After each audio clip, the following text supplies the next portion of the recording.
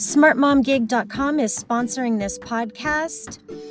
The way we hire has changed forever. This is session 2, Women Supporting Women in Business, being led by Dawn Willett, the founder and CEO of SmartMomGig.com, as well as the Anchor app.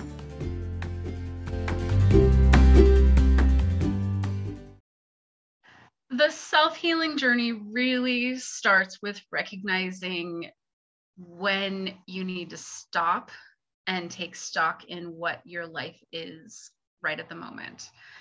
So utilizing mindfulness in that moment is a very useful skill.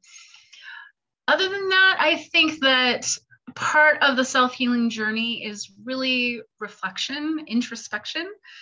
You can do that during meditation, but you can also, if meditation is not for you, you can do introspection by journaling.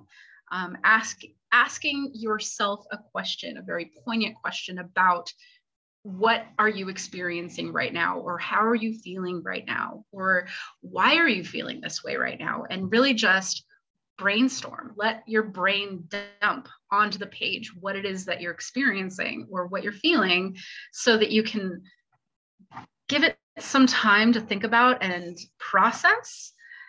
And you can always go back to that journal entry and see where you've already made progress. So that's the beauty of keeping a journal, is seeing your progress as time goes on. So the next steps to a self-healing journey is recognizing when you need help, when you need to say, hey, maybe I can't do this myself. I need to incorporate some healing therapies, or go bring in some different practices that I'm not already doing. So examples would be a regular massage, or going for a Reiki session, or even just going for a yoga class once a week. Bringing in practices that are just for you, for your healing, for your process, and for your peace. I think that is really ultimately my goal, is to achieve a level of peace and constantly maintain that level of peace. And so my mindfulness practice helps with that. My yoga practice helps with that. I get regular massages, regular Reiki practices. I go to the chiropractor all the time. Like, there are things that I do for my self-healing that are things that I have to do outside of myself. Somebody else has to do them for me. That helps support my healing. I think one of the most important messages is that we are all self-healers. We have innate self-healing abilities that we've forgotten about. That unfortunately our society says, if you want to heal, you have to look outside of yourself. That is not true. Everyone that helps you as a coach, a doctor, a healer, a therapist, all they're doing is facilitating your self-healing journey. Stephanie, that was really impactful. So you gave us a lot of information there. Do you have any other suggestions of what types of self-healing there are? Sure.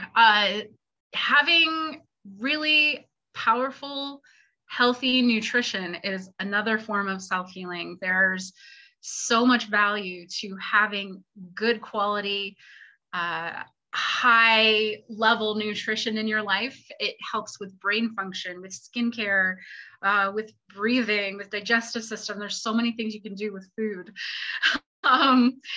In addition to that, having a regular check-in with yourself. I had a therapist once call it's basically taking your emotional temperature throughout the day. So every so often, as you're going through your day, just checking in with yourself. How am I feeling right now? And if you're feeling stress, why am I feeling stress? Is there something that I'm not paying attention to that I need to do? Or can I give myself a break here? And just like, maybe I don't have to work so hard. Maybe I can take a breath and slow down a little bit. I don't have to push this fast. Other things like herbalism, herbal teas are wonderful. People use chamomile for helping relaxing at night. They use peppermint as an energizer in the morning. They use things like essential oils. I mentioned aromatherapy earlier, but essential oils are really great. And there's a lot of different uses for essential oils that can help on your self-healing journey. I use lavender a lot. I also use the citrus oils. I use them for cleaning. I use them for cleansing. I use them for a lot of things. I recently started using essential oils in my food as well. So experimenting with lavender in blueberry oatmeal, which is really delicious. You have given us some really good food for thought here. And I have a feeling that there will be folks that listen to this podcast that will have additional questions and want to reach out to you. What is the best way for them to find you? The best way to find me is on my website, which is stephaniebucklin.com. You can contact me directly through that website, or you can find me on the social medias. I'm on Facebook and Instagram pretty consistently. Facebook, just look for stephaniebucklin.com. There actually aren't very many of us. And on Instagram is One Love Warrior. Number one, Love Warrior. Excellent. I think that there will be definitely some folks that will reach out and ask for additional advice. So if you could leave us with maybe a few words of wisdom or a takeaway. Sure. I'd say the first one is mindfulness is a practice that you can do every minute of every day.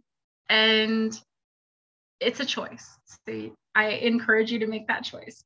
Also, I like to give people a little bit of love and say, build the best version of yourself and go shine it for the world to see.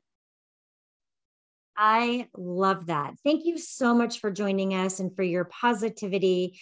And for some of us, the reminder that we need to get out of our heads and listen to the rest of us.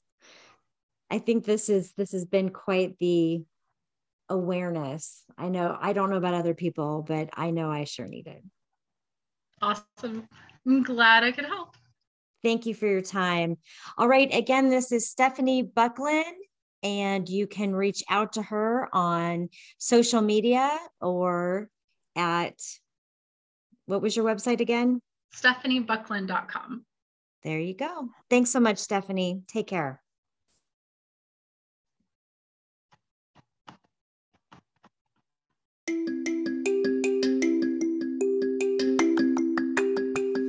This is the conclusion of our podcast, narrated by Dawn Wellett and sponsored by smartmomgig.com.